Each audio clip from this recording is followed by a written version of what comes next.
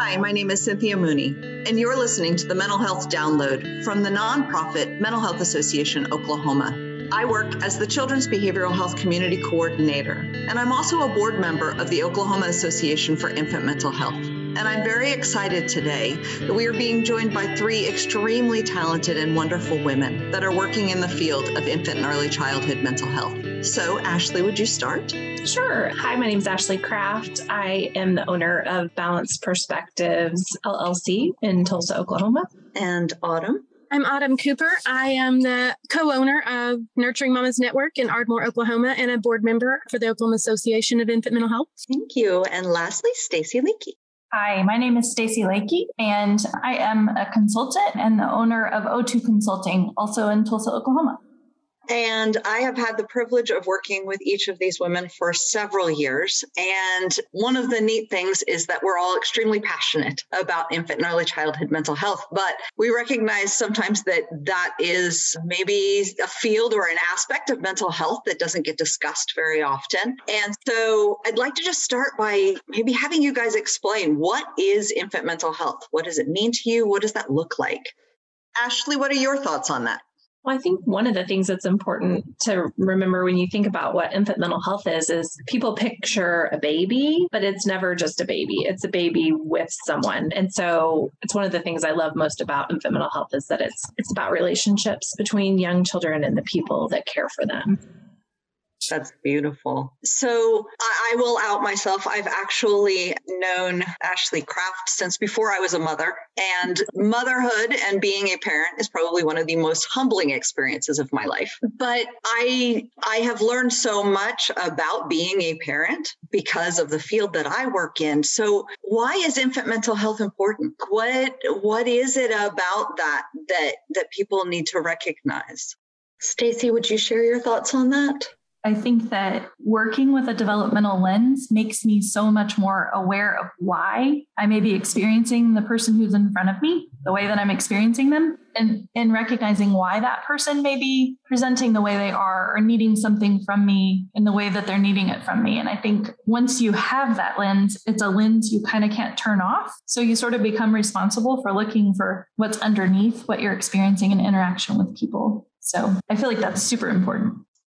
Ashley, do you have anything to add? I think it's important and it's a little bit scary, both thinking about being, so young that I didn't have my own children and now my children are well past infancy and early childhood. It's the intensity of development, how quickly it happens in this age range and how much is happening inside little people that we kind of tend to think of as just this blank slate, which is so not the case. And just the fact that there's this rapid development happening and it's laying down this architecture for what's going to happen in the brain and how emotions are going to work and how this child's going to think about all their future relationships in such a fast time period it just makes it so rewarding to be a part of that work, but also a little bit scary because it does feel like there's some intensity around time. Autumn, how do you feel about that? I think, Ashley, I kind of follow that, like the idea of how much neurodevelopment is happening, what's happening in those little brains and how plastic it is. I think it's a beautiful thing to get to witness generational trauma falling to the side and babies getting a bigger foundation, a stronger foundation to grow out of. I mean, that's beautiful to me to get to witness the cycles being broken. That's a beautiful point, Autumn. I think with the work that I know each of you has done, that has been one of the key components, is really breaking some of those cycles. Would you guys be willing to share a little bit about that process? Stacy, we can start with you.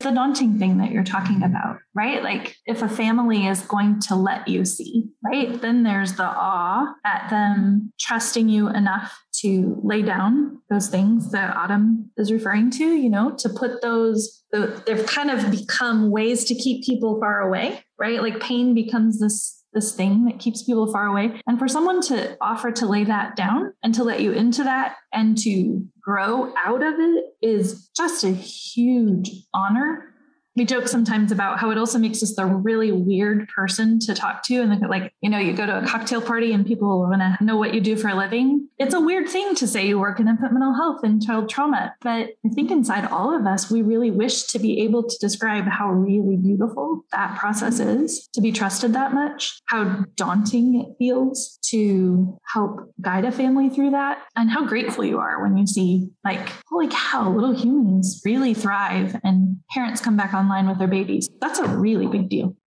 Ashley, how about for you? Yeah, it feels really sacred and like a humongous honor to be welcomed into someone's world in that way. This work is really intimate. As you get older in age, in terms of who you work with, a lot of times there starts to be a lot more ability of the therapist to kind of separate yourself from the reality of the client and kind of have these kind of semi-rigid boundaries around that. I mean, you still have boundaries, but it changes you. You have to show up. Who you are has to show up, because there's nothing more intimate than that relationship between a parent and their child. And you can't be faking that. You have to be working with your heart online as well as your brain. And so that makes it a fun challenge. That makes it really a satisfying kind of thing to do for a living for me. I've seen a cartoon and I don't remember who did it, but it was a psychiatrist or psychologist standing over a crib and saying, "Tell me about your childhood," holding an ink blot. Clearly, that is not what infant and early childhood mental health entails. Autumn, what does a day in the life kind of look like?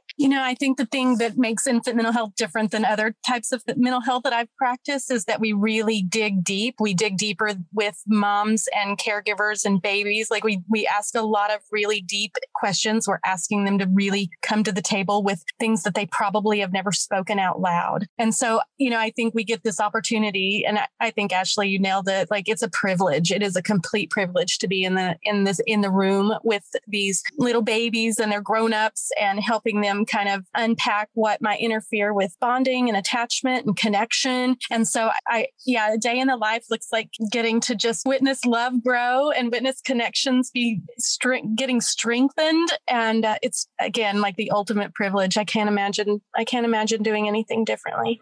Stacey, what are your thoughts on that? It looks like spending a lot of time on the floor and getting really comfortable, like just really being who you are. Because if they're going to do what Autumn's saying, right? Like if they're going to come in and really be themselves, they should be able to expect that we're going to come in and be right there with them. So like when you said a day in the life, I'm thinking, oh, what does that look like if you're a fly on the wall? Well, it looks like being on the floor all day and really being right in the center of those interactions that are happening or aren't happening, right? And placing yourself there so that a parent feels the confidence of a partner who's there with them, kind of reworking those things that we want to work well. Ashley, what are your thoughts? It means that we get to play with really great toys too. We have that's true. That's fabulous toys and fabulous books, children's books. And we spend a lot of time thinking about the things that are important in really young child's lives, like routines, like sleep and bedtime and bath time and meals and, reading books, and really working with caregivers and little ones together to understand where they might be missing each other, how their dance between each other could improve, how they could understand and pace themselves for each other's emotional experience a little bit better. Because sometimes, a caregiver may have had something really hard happen in their life, and their child may remind them of that thing. Maybe their child was present. Maybe their child looks like someone who hurt them. And that child doesn't mean to be a reminder of that trauma. That child doesn't mean to look like that person that scares them. But we can't change the fact that that is also true. So what we can do is start to help them understand that for each other and start to make that really connecting that experience to the emotion of that experience and make meaning of it so that we can reduce the distress that they feel together and reduce maybe danger that might come up in those moments. So those are some of the things that we spend time working on with families. I can tell you that just knowing about early childhood experiences, knowing about development and healthy attachments and all of those things that I got to practice on, I hate to say this, but kind of on other people's children because of the work that I was doing, I got to sort of go through some of those things and recognize them before I became a parent. And it made my experience as a mother then richer because I recognized all that was happening in those moments. Like you had said earlier about how much occurs in the brain in those first 3 years, how much is happening in each of those moments. But it allowed me, because I kind of knew the science behind it, it allowed me to take more joy and pleasure in it as a parent. And quite honestly, I'll be very frank, also laden on quite a bit of guilt because I also knew when I was missing my marks as a parent. But that knowledge really helped give me those tools to work with and really recognizing the value of bath time, and how that was enough for me as a mom, is to be able to be present at bath time, even if the rest of it was kind of nutty and chaotic at home. Ashley, how about for you?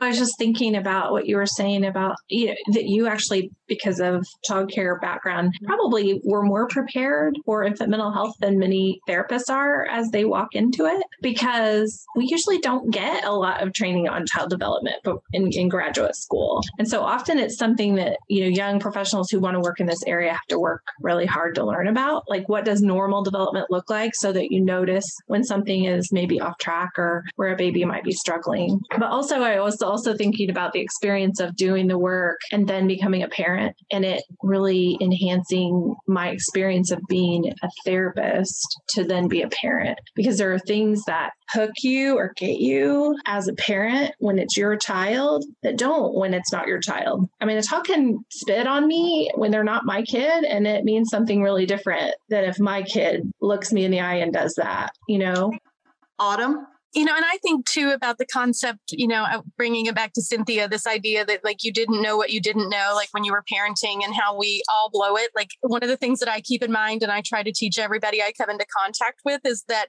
where you blow it, those ruptures are where resilience and the templates for repair and the templates for making corrections and developing accountability all occur. So it's kind of refreshing to me to think of as a parent is like, I have to screw up so that my children get these well-rounded skills sets that help them navigate adulthood and navigate adolescence. And so that's the thing I think to keep in mind with infant mental health is that we are not just thinking about that baby, we're thinking about who that baby will be. That it's a big deal. Absolutely. Yes. I think that you learn just as much. I mean, we talk about this in education all the time. You learn just as much, if not more, from your failures than you do from your successes, because that's where you learn what doesn't work and how to fix that. And I think that absolutely comes into play with relationships 100% and parenting 1,000%. How has it impacted you? We'll start with you, Ashley.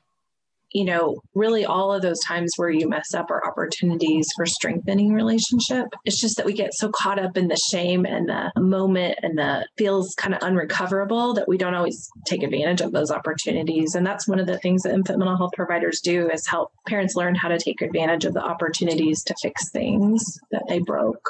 Stacy? It is a little bit like taboo busting, right? Because what we're sitting here saying, isn't what society expects of parents, right? Everybody has this idea of what it looks like to always have the right answer, to have always said it in a tempered voice, to have never blown it, to, like what we say we expect through our social guidelines and expectations isn't what real life looks like. And so in that way, I feel like infant mental health is sort of like, okay, let's get real about what relationships look like and about how we stumble and we're sometimes clunky. And I think using those clunky moments, like you're talking about, Autumn, like, holy cow, the clunky moment it builds capacity in my child and in my relationship with them to learn about how we make amends with each other.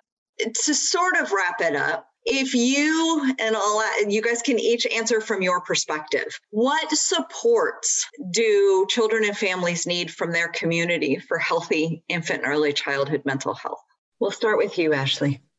My one thing would be that all adults would understand and remember, despite the fact that it's hard and we don't want to know this, that bad things that happen, scary things that happen in young children's lives are things that impact them. They remember with their bodies. They have, and in fact, they usually don't have words to talk to encode those memories with. And so those memories are stored as moments of intensity, and we can make so much difference in how those moments go for children if they aren't alone in those moments. If someone is keeping in mind the fact that they might remember this, that they will have an impact from what they just experienced. And if someone is able to just be present with them during, after, and keep in mind that it may be showing up for them in, the way that they eat, sleep, disruptions in their routines, the way that they think about whether they're safe in the world or not, whether they expect people to come and take care of them or not. Stacy? Everybody needs to understand that at the end of the day, we all still function like little babies. As a grown-up, if I don't have safety and I don't have somebody to co-regulate with, then I can't explore my environment and learn and grow and thrive and do all of those things. And we work so hard sometimes to deliver knowledge to people that we're not in relationship with, and it just falls short. When we're not ready to learn if we're not safe, and we're not ready to learn if we're not regulated. And so what I wish people understood is that our best intentions and our smartest interventions are only as good as our ability to really be with people and create safety. Because I think we waste a lot of money. We sometimes provide harm to families because we have a tendency to point out their failures to be able to change the dynamics in their family, when it's really our failure to be able to deliver what's really needed, which is safety and regulation. So I just wish we all got that. We could agree on it. It could be base knowledge, and then we could move on and do everything else. Autumn? I think I'd like everybody to understand that connection is protection, and that we get an opportunity when we interact with little humans and tiny babies and their grownups, that we get an opportunity to help them learn about the protective capacities that they can deliver and have been and will continue to bring to the table for their own little humans. And I think that's the huge thing about infant mental health, is that we get to teach how deeply important connection is, so that children feel protected, safe, and can grow to be healthy, happy adults. Oh, what a wonderful world. Ladies, thank you so much for your time. And I do believe that we will continue some other conversations regarding this, because it is such a huge topic and it's the foundation for all of it. And so, I do think that further conversation could be had, and I welcome that. I thank each of you for participating today, and also am just so thrilled that we all get to work together as members of the Oklahoma Association for Infant Mental Health, and welcome anybody who's interested to visit the website to find out more about how to connect with these resources and what's available across our state, and also just how to support children and families to make sure that we are providing that resilience and that hope and that structure and connection and relationship for them. I thank each of you so much, and have a wonderful day. Thank you for asking us. Thank you.